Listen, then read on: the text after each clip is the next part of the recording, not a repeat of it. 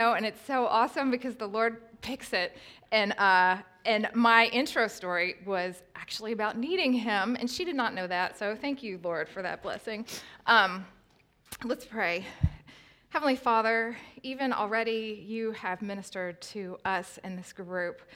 God, I don't presume to know or be able to bring anything on my own, but only what has worth today comes from you. And so, Lord, we ask you to open your truth to our hearts, that your Holy Spirit would dig deep and minister and expose and enlighten.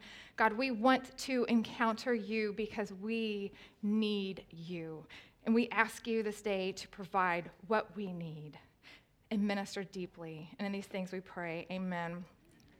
So about 6 months ago, I believe it was Jonathan asked me, well, what are you all doing in the spring and the fall? And I said, James, but in the spring we're doing Proverbs, and I guess I wear what I'm feeling on my face, because he goes, oh, then you must really need Proverbs. And and so I actually, that became the platform for all the study that I did. And knowing that this semester was going to be really busy for me, I started the lesson at Thanksgiving, actually. I did all the lessons. I'm completely done with the whole semester. Feel a lot more wise. And just a little bit of a spoiler, this semester is beautiful, and it really does bestow just nuggets upon nuggets of wisdom in this book. And part of the reason why I learned so much is because I had that in my head the whole time, that I must need Proverbs. And so here we are, and in light of that, and as I'm speaking out loud, I'm thinking, and that's kind of the main goal of this lesson today, is to see our need for wisdom. And so today, part of my objective and what I felt as I prayed and prepared for this lesson is that our need for the Lord would be exposed through this study and by the end today, because a lot of times we look at folly and we look at Proverbs and we go, oh, I know that, or I do this, oh, but I don't do that. And we approach it kind of lackadaisical instead of thinking, what do I really need? And so the Lord worked in my heart in that matter, and I have so richly been blessed by this text and by this content today. So today, we're going to do a quick bird's eye flyover view, because when I study the Word of God, I just want someone to tell me, what does it say? I want to know, in general, what Proverbs says about folly, and that's my goal. So it's going to feel like we're going to fly over real fast. You're going to get some information in the first half of this, and then we're going to dig deeper. And then next week, we're going to come right up to folly, and we're going to look at our hearts. And we're going to really dig deep to apply and make sure that we're guarding our hearts, not walking in the way of folly. And it's going to be right where the rubber meets the road. So very intentional. And whereas this week is going to focus more on the Old Testament, the New Testament informs the Old. And so next week we're going to apply the New Testament concepts and hone deeper into folly, if that makes sense. So that's the plan for today and next week. And so as we've learned in the past few weeks, and it's been wonderful, I have been doing these lessons. I've been coming into the evening classes and learning from Katie, which has been wonderful. And I love learning how the first 9 chapters really set an introduction and gird us and prepare us for everything else that comes in the rest of Proverbs and how much depth is there. But when I first read them at a first glance, I kept thinking, well, why do they talk so much about adultery? I mean, here's folly, but they keep comparing it to adultery, and so I had to figure this out. It's kind of like talking to someone and they have something in their face, and you're having a hard time paying attention to what they're saying because it's all you can see. Well, with me and my ADD, I had to get to the bottom of this, and it was very informative for me to get into what happened, and I'm going to describe that now. So first of all, in Proverbs 1-9, Solomon spends 1/4 of this introductory part consisting against this warning of adultery. So that begs the question, why is he talking about this? Because he is relating it to folly. And so we have to say, we have to come in and question why, all right? And that's what we're going to do. So what we see is that it's not simply the sex act of adultery that the focus is, but the entire process of folly and of evil. In fact, Solomon is describing two different types of women, all right? There's Dame Wisdom and there's Madam Folly. So we need to look at this content both practically and literally. We can understand that it would be practical because this is a father speaking to his son. And what would you want to tell your son? You would want to explain to them, this is the type of woman to avoid, and this is the type of woman that you really want to pursue and the type of woman that you want to be with. And so in this introduction, we see that he's explaining to him practically, look at this woman, pursue wisdom with all your heart, but avoid this type of woman. So it's literal and it's practical. But on the other hand, we see that it is also metaphorical, okay? And this is huge. One way we know this is because the word way or path is repeated very frequently in this first chapter. And most scholars that I read agree that these two women, Dame Wisdom and Madam Folly, personify two different ways. So it's not just the literal woman that they're describing in this act. What it is, it's two different ways that we can choose of wisdom or folly, all right? And we can see that in Proverbs 31, can't we? I don't know about you, but I read Proverbs 31 and I want to be that woman. But when we look at the text this way, metaphorically, we can understand that wisdom fully personified would look like the Proverbs 31 woman. And while we can ascribe to be that, this is the full personification of what wisdom would look like. And that relieves some of the pressure, but at the same time, it's a glorious, wonderful pursuit that we can be after. So Solomon is giving his son a visual of wisdom as if it was fully personified in this text as well, okay? And then Madam Folly is personifying the nature of folly, and that's what we see. And so we're going to look contextually at how folly is described in Proverbs as this woman, all right? So Madam Folly refers to all the ways of committing sin, all right? She is godless. She speaks lies or partial truth. She takes. She speaks of empty promises of fleeting pleasure. Interestingly, that she is described as the initiator. I found a pastor at one of my brothers, where my brother lives in Richardson, Texas. There's a church there. And this guy named Bob Diffenbaugh said, most of the infidelity that I have had the unfortunate experience of observing in Christian and non-Christian marriages has not been initiated by the woman, but rather by the man. I do not think Solomon intended for us to conclude that it is most often the woman that seduces the man, but rather I believe Proverbs pictures Madam Folly as the aggressor because she personifies the evil way. While not all women seek to seduce men, Satan is aggressively seeking to draw men away from God and into the evil way. In other words, it is a woman who is the seducer in Proverbs because she, Madame Folly, personifies sin. All right? So sin, and we see this, takes the initiative, okay? But it is the desire within us that actually leads us astray, isn't it? We saw that in James 1. That says each person is tempted when he is lured and enticed by his own desire. But it is there within us. And then the temptation comes, and by that desire, we are led into folly. That is how it works. So how does she do this? She appeals to the fleshly, sensual desires of her victim. I experienced this just a few weeks ago. My husband and I got a minivan at Enterprise. We always get used rental cars. And my objective was to drive this thing into the ground. So for over a decade, I drove it. Recently, we started to hear that hum in the engine, which said it is on its last lap, and I didn't want to trifle with this. So I said, okay, my husband had been begging me to get rid of this car, and I'm like, no, we're going to be responsible. And so finally, I was like, okay, the engine breaking down scares me. Let's get a new one. And so I wrote down all the things that we needed in a car. And so, we need lower miles. I'm going to drive a lot. We wanted something newer. That would be responsible. I don't need leather seats, keyless entry, heat warmers, GPS, all this stuff. And so I just wrote down the stuff we needed, put a price tag on it, went shopping, found the car. I was so happy with this car. It was going to be new.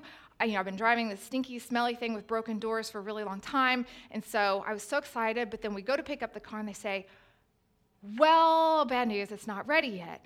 But go pick out another car in our lot and you can drive that around while yours is being ready, and it might take a few weeks. So I'm like, okay. My husband's like, just pick anyone you want. I'm like, okay. So I picked, this Arcadia or something like that, and I get in it.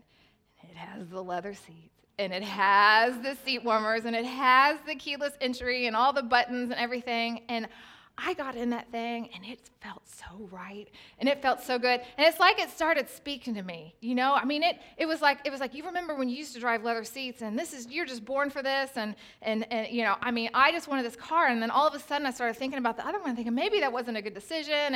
And all of a sudden, I'm not kidding you, the difference of price tag on these two cars was $10,000, okay? And I actually had the thought, this is a confession, all that money that I've been saving for all these years to go to school, well, maybe I'd make more money if I put that money on this car, and I want to spend more time in the car then. The keyless entry would save me money, and their seats are leather, so I'm going to save money in medical bills because I'm not going to be running my hands down. I found a way to justify getting this nicer car. I even asked them how much it was. I did research online if I could get it cheaper. It was unbelievable how that spoke to my sensual desires, for pleasure. It was right there. And I had to sober up and just go back to it and just say, no, stop. Sarah, that is your flesh. You made a decision in wisdom before all these things are speaking to you. Go stick with the original car. We did. We got the car. It doesn't have the leather seats or anything like that. And guess what? I'm just as happy. But for a moment, I was tempted.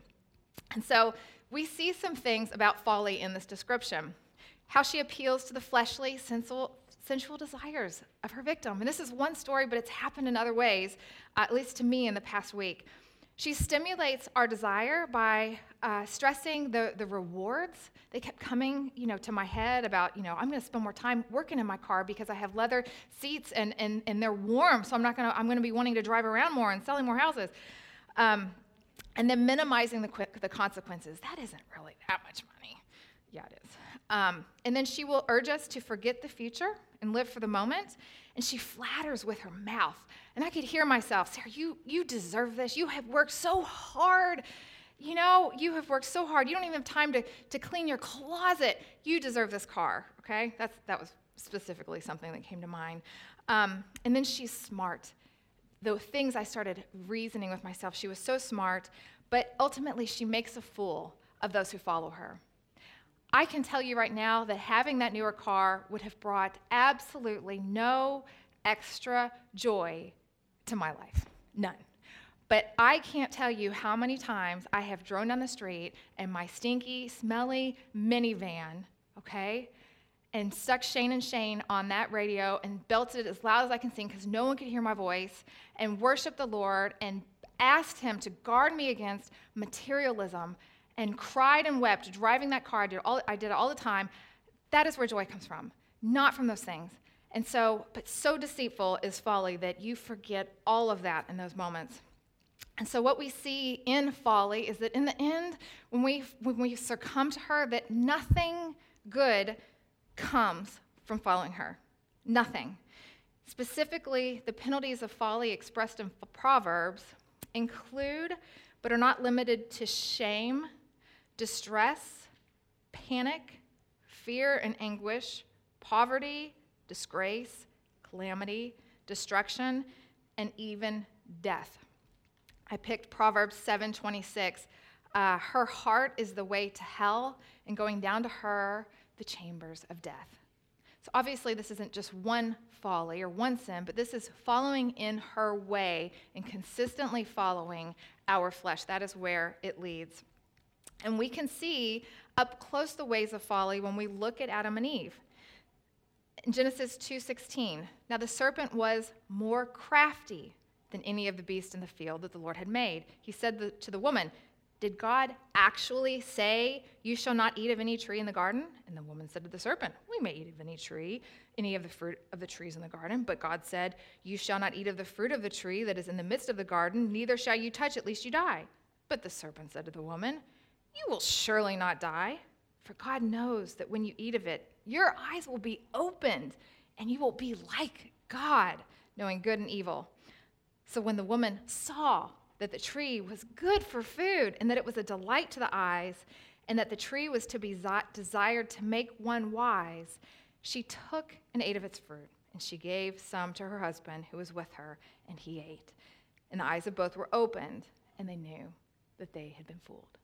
Actually, they knew that they were naked, but immediately they felt shame because they knew. In this, we see the process of folly, where Satan took the initiative.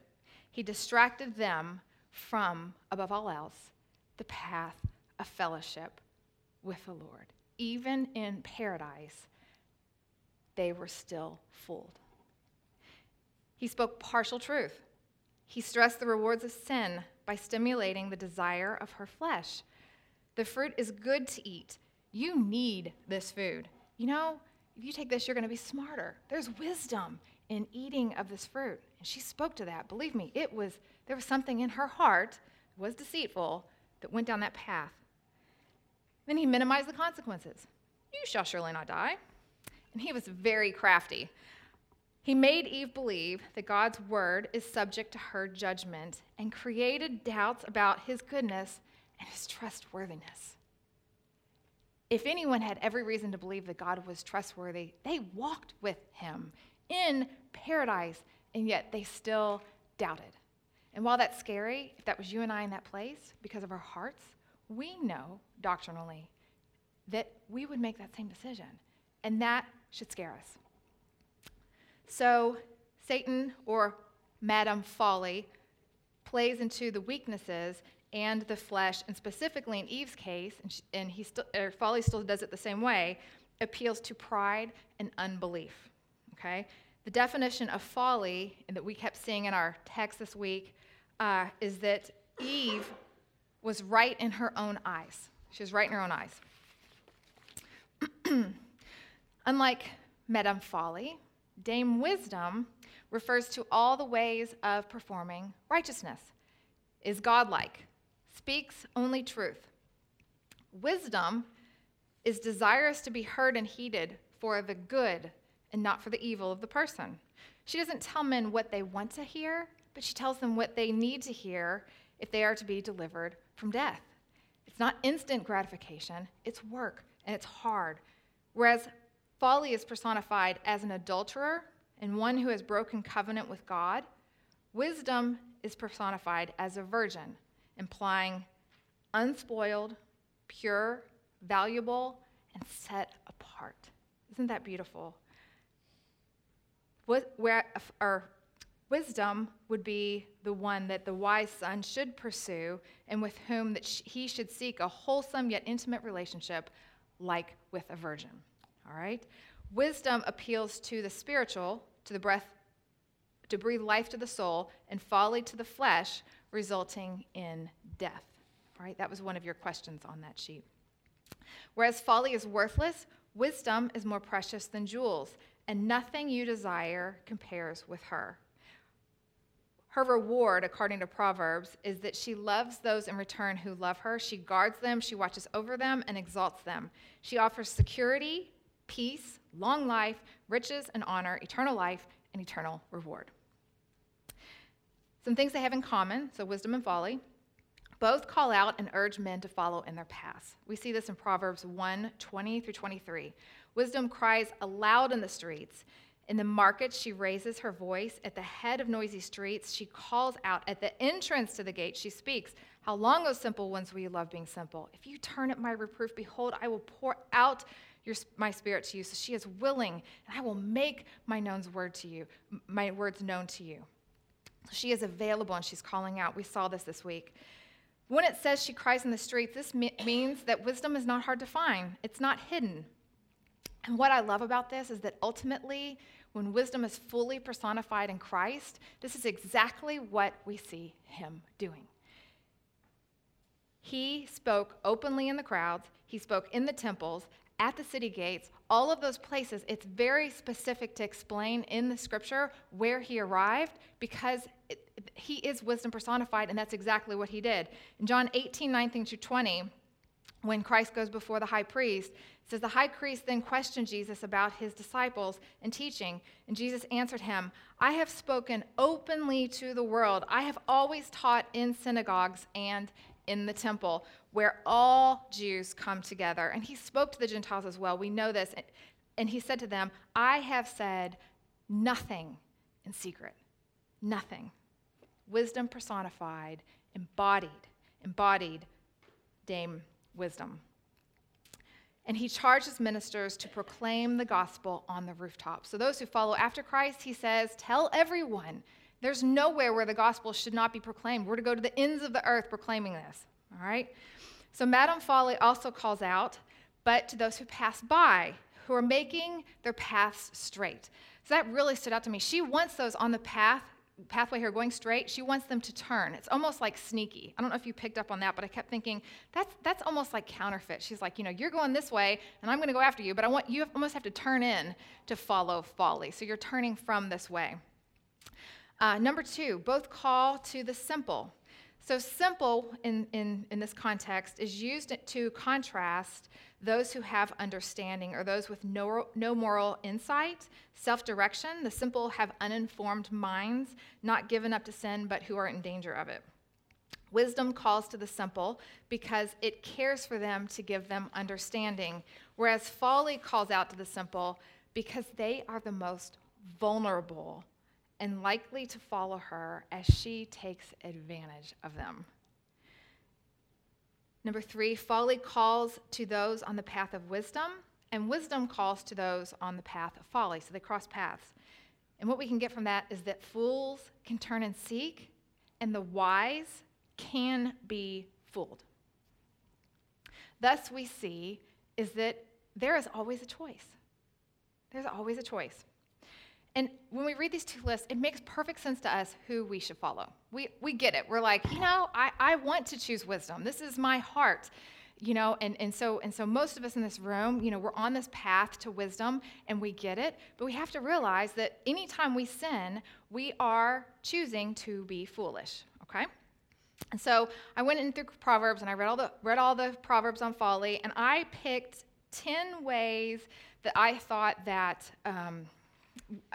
I know myself and friends and working with the church that we may be duped by folly. So 10 ways in our action and then 10 ways in our mouth. And I'm not going to elaborate on them. I'm just going to read them slowly. And this, like I said in the beginning, this is kind of a mind dump in the beginning. So I just want you to listen to them. Number 1, when we fail to consider what God wants and don't pray.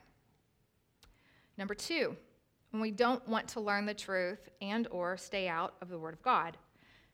Number 3, when we fail to receive godly counsel and do not submit to authority. Number 4, when we linger in the company of fools. When we want to voice our own opinions, to have our own say in matters. Number 6, when we are wise in our own eyes or think much of our opinions and or our ways of doing things. 7, when we hold onto our sin or hide wickedness, when we are prideful, lazy, and finally, when we don't like discipline or submit to it. And then 10 ways throughout Proverbs concerning our mouth where we can choose folly. When we hide hatred, when we lie, slander, or gossip, when we speak without thinking. Number 4, speaking falsely about the Word of God, so we're not in it to study it and we misrepresent it. Withhold truth from someone who needs it, number 5. Number 6, when we fight with others, particularly other believers. Number 7, when we stir up controversy. 8, when we answer a fool in their folly and defend ourselves. I finally learned that lesson this past year, and I'll let you know. There's wisdom in it, and it's really good. So, okay. Number 9, speak or come to conclusions before listening to the facts. And number 10, when we vent our anger. I don't know about you, but I definitely have succumbed to some of these in the past, recently. And so I have to constantly be praying. I mean, we don't walk in the way of folly because we have the Lord and we have the Spirit, but we have to realize that folly is there for us. It still is a temptation. And while these are momentary hiccups, there is a graver concern than just a few sins. These little sins do dull our sensitivities. With every one that we say yes to, we are turning, in a sense, from the Lord. We are breaking fellowship with him in that sense. I'm astonished sometimes that, sometimes people will talk, so they love the Lord, and then they're gossiping like right away. And I'm thinking, when's the last time you spent time with him? Anyway, a few weeks ago, I was just really busy, and like several days had gone by, and I thought, oh my word, it's been at least 3 days since I've been in the Word, and I was like, Lord, I'm so sorry, and I started praying, and I was like, Lord, I just don't feel like praying right now, and I'm like, I hate this question, but I need to ask you, did I mess up somewhere? And immediately the Holy Spirit is so quick to remind you the last time you offended him, and I don't even remember what it was. It might have been fussing at my kids in anger or something to that extent, that type of thing, and I as soon as he brought it to my mind, I just, Lord, I'm so sorry, and then I sensed his presence just return, and I felt the freedom to continue in prayer, and daily, momentarily walking with him in fellowship, is what guards us from choosing these little bitty things and prizing that. But we can't, assume fellowship and be sloppy with folly, because it is real. It does offend, and we do have to walk in fellowship and make those things right. So those little sins dull us, and in that sense, they are dangerous, because after a while we may think we're walking with him, and we have got to correct our hearts and confess our sins, because he's so faithful and just to cleanse us and to bring us into his presence and for us to have that oneness, that sweetness of fellowship again. So, case in point, and this is the closing big example, is Solomon. Here we have someone who knew that fellowship. We have someone who walked with the Lord. We see evidence of how much Solomon loved the Lord, because when he's trained by his father, we know that he was taught in the ways of the Lord. We know that when he could have asked for anything, he prayed for wisdom, probably to know the Lord. But we know that Solomon knew his need, he knew his weakness, and he sought the Lord. And so the Lord, what did he do? He granted him what he asked, and he was honored by that, and the Lord loved Solomon. And so, they had sweetness, they had fellowship. Not only that, Solomon had seen the Lord's provision in him come in and the Lord provide Israel, and they were standing in I'm so overwhelmed with 10,000 things I want to say right now, and that's what's going on in my brain. But the temple being finished, with Israel living in the land, and all the prophecies being fulfilled, and Solomon's at the height of his reign, and the Shekinah glory comes into the temple. He stands in the presence of God and he prays to him. And in this prayer, we see a man that had spent and grown up walking in fellowship with the Lord, who loved him. I brought part of that prayer. It was 1 Kings 8, verse 54. He stood and blessed all the assembly with a loud voice, saying, "May he not leave or forsake us. May he incline our hearts to him, to walk in his ways and to keep his commandments, his statutes, his rules, which he commanded our fathers." And I like to think that when he stood at the temple that day and the Lord had fulfilled his promises to Israel, that this was a man that had very good intent of continuing and pursuing in wisdom until the very end. And because the Lord loved him, the Lord came to him and he warned him of these things, because he wanted to guard him. If the Lord comes to me and tells me something, I really am going to be scared of that thing, but the Lord tells him, and in fact, he warns him 2 times. 1 Kings 9:4, "And as for you, if you will walk before me as David your father did, with integrity of heart and uprightness, doing according to all that I have commanded you, and keeping my statutes and my rules, then I will establish your royal throne over Israel forever, as I promised David your father, saying, you shall not lack a man on the throne of Israel. But if you turn aside from following me, you and your children, and do not keep my commandments and my statutes, but go and serve other gods and worship them, then I will cut Israel from the land that I've given them, and the house that I consecrated for my name, where you stand today, I will cast out of my sight, and Israel will become a proverb and a byword among all the peoples." So what you see here is actually the high point of the entire Old Testament. If there was going to be a Hollywood movie on the whole Old Testament, this would be the climax right here. This would be it. His folly was the linchpin and the avalanche of everything that collapsed in the whole second half of the Old Testament until Christ comes as that grand finale and will ultimately come again. But his folly was the linchpin, because we see right after that, the King Solomon does what? He forgets the Lord. Ultimately, that's what he does. He forgets the sweet fellowship, and he is duped by folly. And we read in 1 Kings 11:1, now King Solomon, and as I read this, if you'll just do me a favor and reflect at how grievous this is, just to the Lord, okay? Now Solomon loved many foreign women, along with the daughter of Pharaoh, Moabite, Ammonite, Edomite, Sidonian, and Hittite women from the nations concerning which the Lord had said to the people of Israel, you shall not enter into marriage with them, neither shall they with you, for surely they will lead your heart away after other gods, after their gods. Solomon clung to these in love. He had 700 wives who were princesses and 300 concubines, and his wives turned away his heart.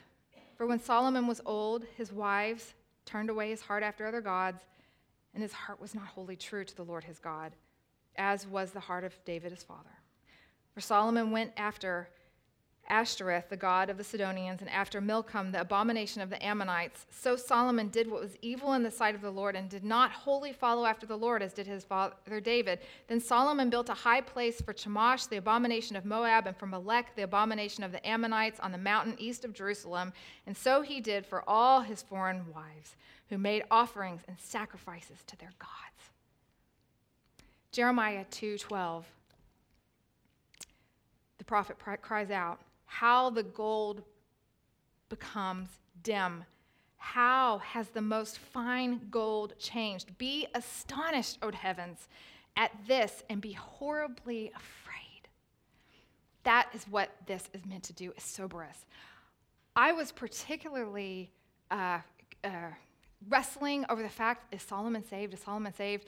And I'm not going to teach that, but I was so trying to figure this out that I finally came to the conclusion that the Bible isn't explicitly clear of yes, he was, or no, he wasn't. We kind of have to assume, and I think that's the Lord's judgment on him, in a sense, because he never took away Solomon's reproach. And we are left with some kind of doubt if he even finished and went to be with the Lord. And some people will say, yes, he was, and they give their answer why. But when I read Scripture, he ends on a very, very bad note. And that is sobering. And it's like the Lord is saying, I mean it when I say that folly is dangerous and sin is bad. Okay? It is meant for all of us to be sobered by. And that's why Paul brings it up in Romans. So the Lord, as we know, was angry with Solomon because he turned his heart away from the Lord, the God of Israel, who appeared to him twice and commanded him concerning this thing, that he should not go after other gods. Therefore the Lord said to Solomon, and this is what I want you to hold on to, since this has been your practice. So he followed in the way. He didn't just sin once or twice. He didn't just go after the women, and that was one little sin. He went in the way of folly. Since this has been your practice, and you have not kept my covenant and my statutes that I have commanded you, I will surely tear the kingdom from you and give it to your servant.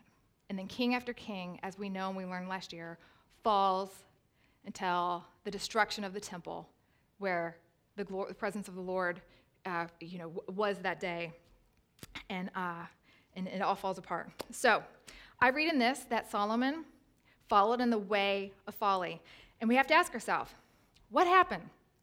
Well, we remember the gold gals and giddy up. We know that he didn't obey. So at minimum, he didn't submit to the Lord's commandment to love him with all his heart, mind, soul, and strength. He didn't submit to authority, and he looked to the horizontal instead of the vertical to satisfy. And so here are the main points. There's 5 of them that we can learn. Number 1, the deceitfulness of sin is enough to deceive the wisest of men. Number 2, The strength of man isn't enough to make the strongest of men stand. Solomon was stronger than perhaps any king who ever lived. He had 4,000 chariots. That's potentially 10 horses per chariot, so 40,000 horses, okay? David wrote, "Some trust in chariots and some in horses, but we trust in the name of the Lord our God." So Solomon would have known better. Next point, number 3, and I'm just quoting Matthew Henry on this one. It is easier to see of mischief and to show it to others than to shun it ourselves. We see that in Solomon. He gave us wisdom, but he did not shun folly himself. And number 4, Solomon did not heed his own wisdom to fear the Lord. The fruit of fear is submission, and he did not submit. The equation, because the Lord didn't come and speak to us, but the equation of that for us would be that when we come to church on Sundays and we hear the pastor faithfully divide the word of God, and when Brian teaches it and we hear him, and we go home and we don't heed it, then we are in equal danger. It is the same as if the Lord is teaching us when he teaches from his word. We must submit. And then the final point is that wisdom alone is no match at all for the desires of the flesh. And the key word is wisdom alone, okay? Wisdom alone is no match for the desires of the flesh. So eventually we see Solomon's compromise, eventually choked his discernment. And I think at the point he missed, you remember David, and what did he say? He said, "I have stored up your word in my heart that I may not" what? Sin against you. So that's what it was about to his father. It was about sinning against the Lord. That's how it was personal. That's how it was personal, okay? And so the high priestly prayer, so this is at the point where Jesus prays not just for his disciples, but he prays for those who would believe in him through their testimony. And what does Christ pray for us, really? In John 17:22, he says, "God, I pray the glory you have given me, I have given them, that they may be one, even as we are one." It is oneness. It is fellowship. What protects us from folly above all else is treasuring that oneness, treasuring that fellowship above all else. Just a few more points on this note. I noticed, I was like, well, I wonder why Solomon didn't refer to folly as a prostitute and why she was an adulteress. Why does it have to be an adulteress? And so as I studied, I found these answers. And I'm just going to read to you in Jeremiah 3:2. Chapter 3, verse 2, "Look at the shrines on every hilltop. Is there any place you have not defiled your adultery, or been defiled by adultery with your other gods?" So what we see in that is that the Lord compares going after false gods to adultery. And that's what Solomon did. So sin to him is going after other gods instead of him.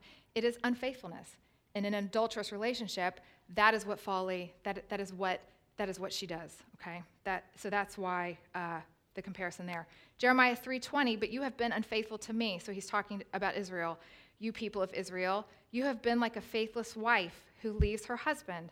I, the Lord, have spoken." So the number 2 reason it would be folly is seen as an adulterous woman and not a prostitute is that he sees Israel and the church as his bride.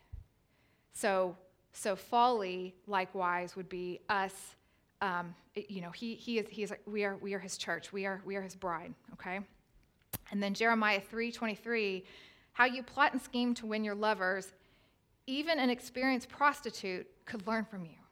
So adultery is worse than prostitution to the Lord. So he is using the toughest of literature to explain the darkness and the offensiveness of sin, okay, to him. And so ultimately, folly, above all else, offends the Lord. And so my conclusion in that is that Solomon missed God. He missed the Lord by the end. And so what can we take from this? And I didn't mean this to be super discouraging.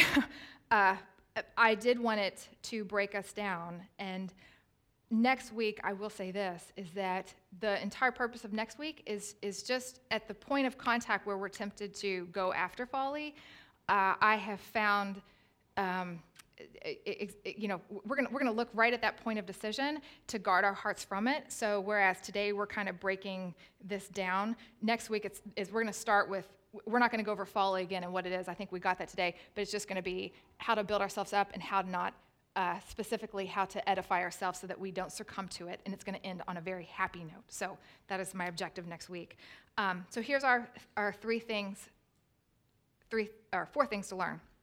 Number one, if sin can outsmart the smartest man, don't think for a second that sin can't outsmart you. We can still be duped by folly. We can, okay? Maybe not in the way of folly. Thanks be to God's mercy and grace and Christ and being in him, but we can still be fools when we sin, and every time we do sin, we are still choosing her ways, okay? We can also still look to the created order to satisfy us and dim the glory of Christ in our life. If I got that new car, I can guarantee you the only thing I'd be thinking about is the joy of being in that car. I will take pleasure from the luxuries and the securities of the flesh. I really do. And I remember a time when I lived in California and I needed the Lord and I had like next to nothing. He was brighter. He was brighter. I have a lot of comfort here, and so I'm challenged in my ways of enjoying him and not succumbing to the lusts of my flesh, which for me would be like security, defending myself, being wise in my own eyes, fear of man, those kind of things. And then next point, it is worse when we as believers choose the way of folly because it is personal. It's personal to the Lord. We don't just do this. We don't just go to church to be justified before him. We do it because we love him. We're in this relationship. Christ is making us one with him. And so it's a reflection of our love with him and our joy to be united with him and to walk in wisdom. And so it is personal to the Lord, and we should know better. And then finally is just, we don't want to miss the Lord. We don't want to miss him in this like Solomon did. And we don't have to, because the Holy Spirit works in us to remind us constantly, hopefully, of his goodness. But we do have to continue to seek that out and to stay yearning and wanting his wisdom. So in the end, Solomon's strength was actually in his weakness in the very beginning of his life. But he lost his strength when in the end he became strong. So in the beginning of this lesson, I said that I learned that I needed the Lord, and I hope we all see that we do still need him in overcoming folly. Let's pray. Dear Heavenly Father, thank you so much for this lesson and for your goodness, and that folly is indeed a force to be reckoned with. But God, it is by your good design, because you have made a way for those who trust in you to be victorious. And God, this is your plan, desire. You will make us able to endure in Christ because he is our victorious King who, unlike Solomon, never fell. And he fully trusted in your provision, fully obeyed, and is fully able to make those who trust in him victorious. So God, we lean on that provision now, and we thank you for this week. Please keep us safe until we come back together next week and build us back up to make us strong and better worshipers of you. In Jesus' name, amen.